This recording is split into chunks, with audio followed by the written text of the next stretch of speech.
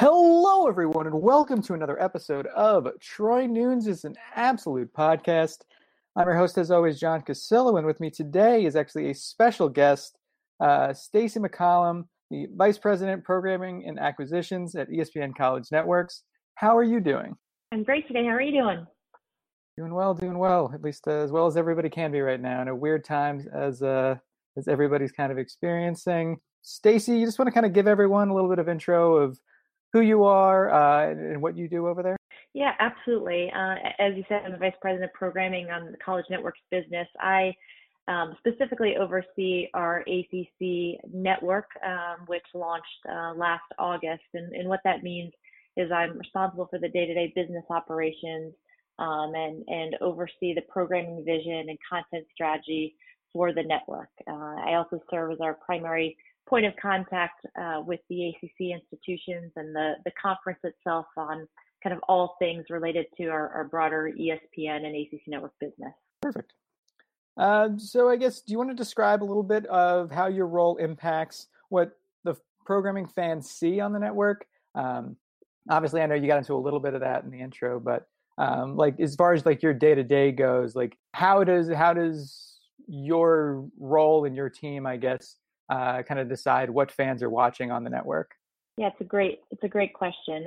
So our team does a lot of things. First and foremost, we work closely with the conference to schedule the live events that fans get to see on the ACC network. And so that conversation is a two-way dialogue as we plot out our overall strategy across the fall, winter, and spring seasons. And so there's a live event piece where we have the opportunity to showcase the 27 varsity sports across the ACC.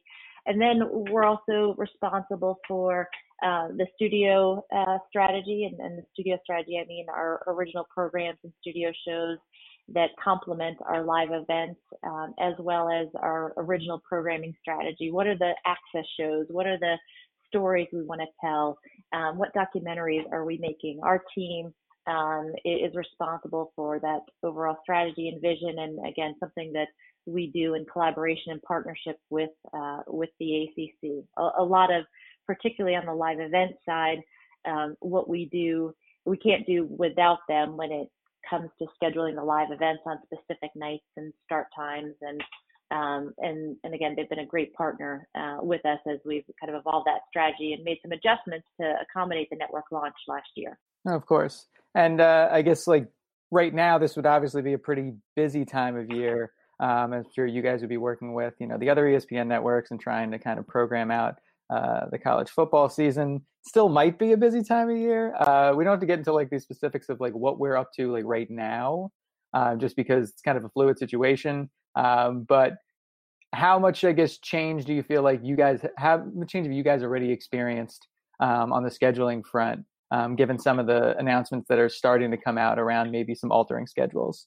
Well, I think first and foremost, the changes started back on March 12th for us when much of the college sports landscape was impacted and events began being postponed and then ultimately canceled. And so I think the first thing that has impacted us and as we're thinking about scheduling right now was a summer approach in the college sports season. I don't have to tell you that there's not very many live events, if any, happening during the summer. So we knew that we had to have a strategy in place to show classic games and re-air some games and come up with some original programming to populate the network during that downtime. And as a result of the cancellation of the spring season, we had to expedite much of what we were doing there and move all of that up and react very quickly on the fly under extreme circumstances where our staff is working entirely from home and resources are limited and we can't be in a production facility or control room to create content in the way that we otherwise would at this time, even if there weren't sports being played. So I think that was the first kind of way we had to react to it. And then the next way was just really digging into the treasure trove of archive and the depth of the conference is such a positive in situations like this because we know that we can go back and pull, classic games and games from this past season and previous years that would be of great interest to fans across all schools and across all sports. And so we had to get really creative in some of the ways that we did that. No, that totally makes sense. Do you feel like, well, I guess, do you want to kind of share like what you can around like the considerations for these games? Obviously, like there's theme days or theme weeks, and then just obviously you have to just fill out the whole day's worth of schedule and live sports or well, the lack of live sports, but even these classic games are really going to kind of drive the freight in terms of audience tune in. So like, what are you guys taking into account when you're deciding which games to put on TV? Yeah, there's a lot that goes into it. So I'll start with I mentioned kind of the resource piece at the top, and so while it may appear from the outside that you could just grab a game from an archive and put it on the network and you're off and running, unfortunately it's not that easy. There's significant work that has to go into getting shows ready to be put back on the air, and so we have to sanitize those games and make sure that there are current music licenses attached to them from when they initially aired. We have to check for third-party material.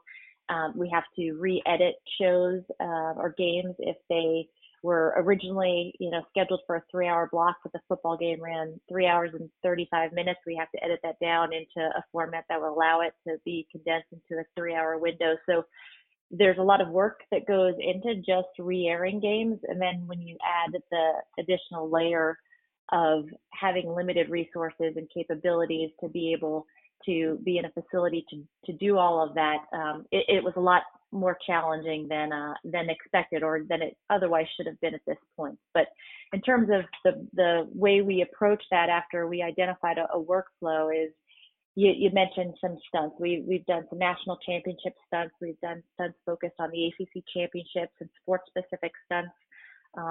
When we did around Memorial Day was a lacrosse marathon. That's when the national championship would have been contested. Otherwise, Syracuse was a big part of that stunt. We've also reacted very timely to things that are happening in the sports space. We took advantage of a lot of buzz around The Last Dance to come up with a legend series that started with a marathon of games dedicated to Carolina and Michael Jordan's era at Carolina. We did a similar one with Vince Carter and have one coming up with Alana Beard. We also did a 24-hour marathon to support and promote the 40th anniversary of Title IX. So we've done a lot of different things, and we've utilized some really unique technologies from home to create original content and get new content on the air, such as the Coaches in Quarantine series that we did, where we had interviews with all 14 football coaches.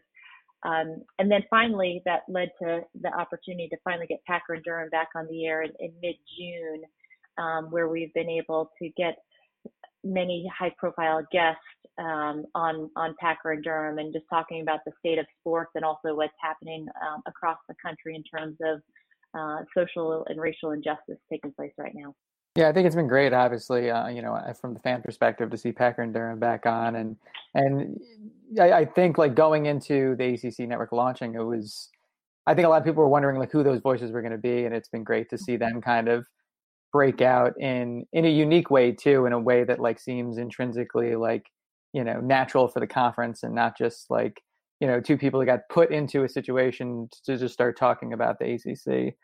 Without like that natural ramp up that I think the two of them have been able to give. I would echo that, in that we knew that we had a gem and it was a radio show that I had listened to even before we brought it to the network, and we knew that was going to be special. I'm so pleased though with the fan response and reaction to that show. We really do see it as a franchise piece of programming for us. And so the network certainly didn't feel the same without them on the air, that's for sure. Agreed. So how involved are the actual schools in some of these week-to-week programming choices? Or is this something that for the most part, like you and your team and all the folks at ESPN, are you guys largely making those decisions, once you kind of know what the theme is? So from what we've experienced over the last couple of months in terms of the classic games, we're in conversations with the league on a daily basis. And so a lot of those decisions have been made based on resources and based on availability of content when it comes to the Classic readers as a whole. This is a conference-wide network, and so while we're responsible for the programming, we're partners, and so every step of the way we are working with the schools in the conference, whether it's scheduling games, as I mentioned before, where we look to be targeted in scheduling specific sports on specific nights. Had the spring season played out, it was our hope to showcase lacrosse every Thursday. That's not a traditional night necessarily for lacrosse. And so we needed the schools and the conference and the coaches to buy into that. So they are involved in the process, engaged in the process.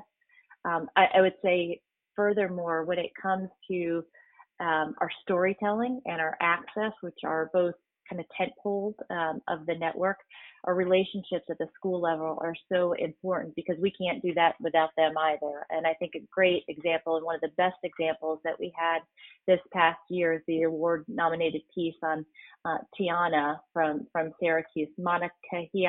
You probably pronounce it better than I did, but we had the opportunity with Syracuse to tell her story and her brave battle with cancer. And so that doesn't happen unless you've established the relationship and have the buy-in and cooperation with the schools and the conference.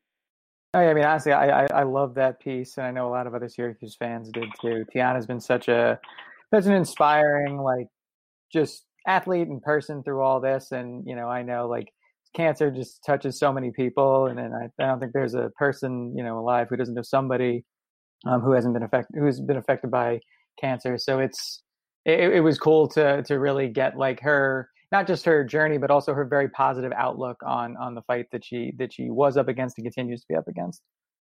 Well, and to trust somebody to come in and let them in the way that she did with us and help tell that story is just remarkable. And again, I just total credit to her and Syracuse for giving us the opportunity to be a part of that journey. I'm glad they did.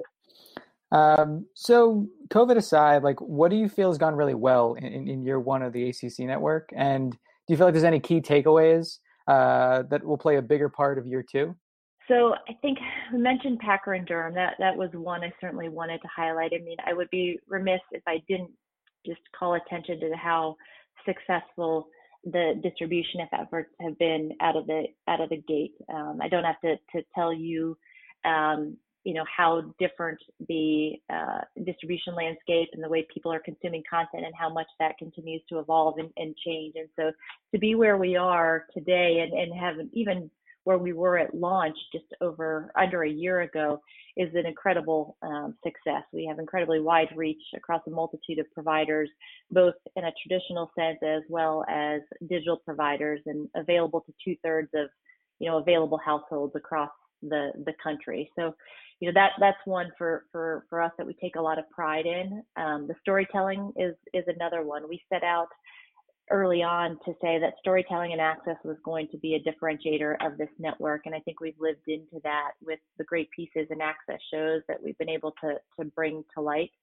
I think the other piece, which is the technology. We've done some incredible things and have really been some leaders in some areas. And the example I share the most is that the ACC network is the only college network that has keeper cams on their soccer coverage. And so the robotic cameras that are inside of the goals, we use those in some of our professional sports and professional soccer coverage, but that's not used anywhere else in the college landscape.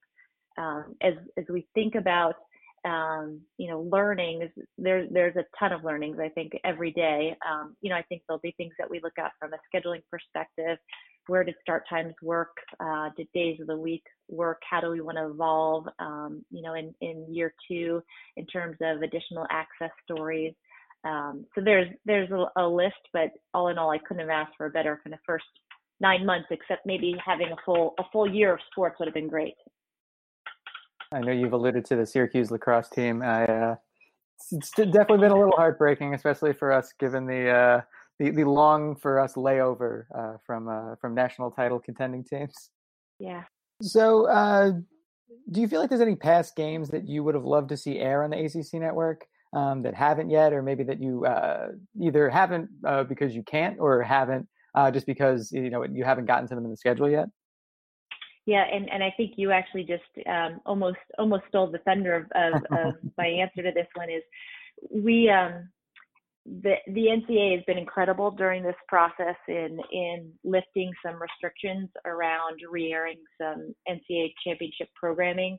But I would love to see, selfishly, I'd love to see more lacrosse championships and NCAA titles as a whole across soccer, field hockey, and some of the Olympic sports that currently some of the rights just prohibit us from doing that on a recurring basis. And so I would love to see more of that programming for the exact reasons that you just mentioned, particularly in the Olympic sports space. Yeah, agreed. I know we have like an Olympic sports editor at the blog too, and he's a former track athlete for Syracuse. And I know one thing that I know I saw, there was the indoor track footage that I think is going to be on this week. But I know he's definitely been chomping at the bit. I know he was a big proponent of the 2015 national championship Syracuse squad in cross country. Absolutely. So just asking a question about Syracuse. Obviously, no interview with a Syracuse publication would be complete without a question about Jim Boeheim, both as a coach and maybe as an entertainer. I think at least most Syracuse fans would consider him one. Just, I guess, what are your thoughts on Jim? Again, as both, and his propensity to kind of speak off the cuff and give some real great quotes for broadcast. Yeah, I mean, first of all, he's a legend, right? And I think when you look at just the caliber of coaches, particularly in the basketball side in the ACC, to have the opportunity to, with Roy and with Kay and with Coach Boeheim, to watch those leaders, watch those coaches, and see what they've done in their careers. First of all, that's just incredibly special. You don't get to see that very often. I have nothing but respect and admiration for him. I think he's passionate. I think he cares deeply about his team and people close to him. And he's a proven winner. He certainly, I'm sure, can be polarizing. I'll tell you a little anecdote, and I was telling Amy this earlier. I first fell in love with college basketball when I was an intern at CBS Sports in 1996. I'm going to date myself here a little bit, but obviously that was a tremendous run for Syracuse, a tremendous year for Syracuse basketball as they made their run to the Final Four. And so had the great opportunity to have a front row seat of watching that team kind of advance throughout the tournament, and just remember Jason Sapola really shining and cementing himself as kind of this superstar throughout that tournament, and the team as they made their run, and then obviously beating Georgia in overtime, and then Kansas, and then Mississippi State to face Kentucky in the championship. And so to have a front row seat of Coach Boeheim at that point in my career at that point, really it was awesome. You got to see the chemistry and the camaraderie between the team that wasn't expected to be a Final Four contender by any means at that point. You definitely just made a lot of Syracuse fans happy. I feel like I feel like a lot of SU fans focus on the '87 with the shot with Keith Smart, obviously the '03 championship team, and then the unexpected run in 2016. I feel like sometimes the '96 team gets lost in the shuffle, so it's nice to hear somebody who was there kind of understanding how special that group was at the time. Yeah, they were fun to watch. Hopefully we can get a little bit more of that offense going in the coming years. I guess last question. This is something that on the blog we've been asking a lot of people that we've been talking to this off season. What have you been streaming lately? Obviously, everyone's got a little bit more time and a little bit more time at home in particular. So any shows that you would recommend for people? Well, we've been kind of all over the place. We have a 10-year-old at home, so there's kind of a range of what we watch, when she's awake, and then what we watch when she goes to bed. But right now we're watching Watchmen on HBO, which is great. It's brought to you by or produced by the same guy who did Lost. So it's it's really good. I would highly recommend that. And Ozark has been another favorite. The third season of Ozark that came out a couple months ago, and Dead to Me. But what we started kind of the COVID-19 quarantine period with was all of the Marvel movies in chronological order. That probably doesn't surprise you, since So glad to Disney hear owns ESPN, but and then the Star Wars movies as well, because we are kind of a Star Wars family as well. So a little bit of everything, all over the place. Any Marvel movies stick out to you as the kind of best of the bunch? Well, so my family will say by far Infinity War and Endgame, and Black Panther. And I'm in the Black Panther Endgame, but Ant-Man camp. I've always enjoyed Paul Rudd. I think his range of acting is just tremendous. And so I really liked Ant-Man and the Wasp. Nice. It's an unconventional choice, but I respect it. Well, cool. I mean, that was it for me. Stacy, anything else you want to share about kind of what you're up to, the ACC network, anything else? No, just continue to say we love what we're doing. We are such a passionate group, who are at the helm on the ACC network, and Syracuse has been an incredible champion and supporter. I'm a big fan of your AD. That probably doesn't surprise you. John Wildhack actually hired me when I started at ESPN, and so I know you are in tremendous hands under his leadership. And so again, we just, Syracuse is an important institution to us and to the ACC. We appreciate that, and obviously we appreciate everything you guys are doing over at the ACC network.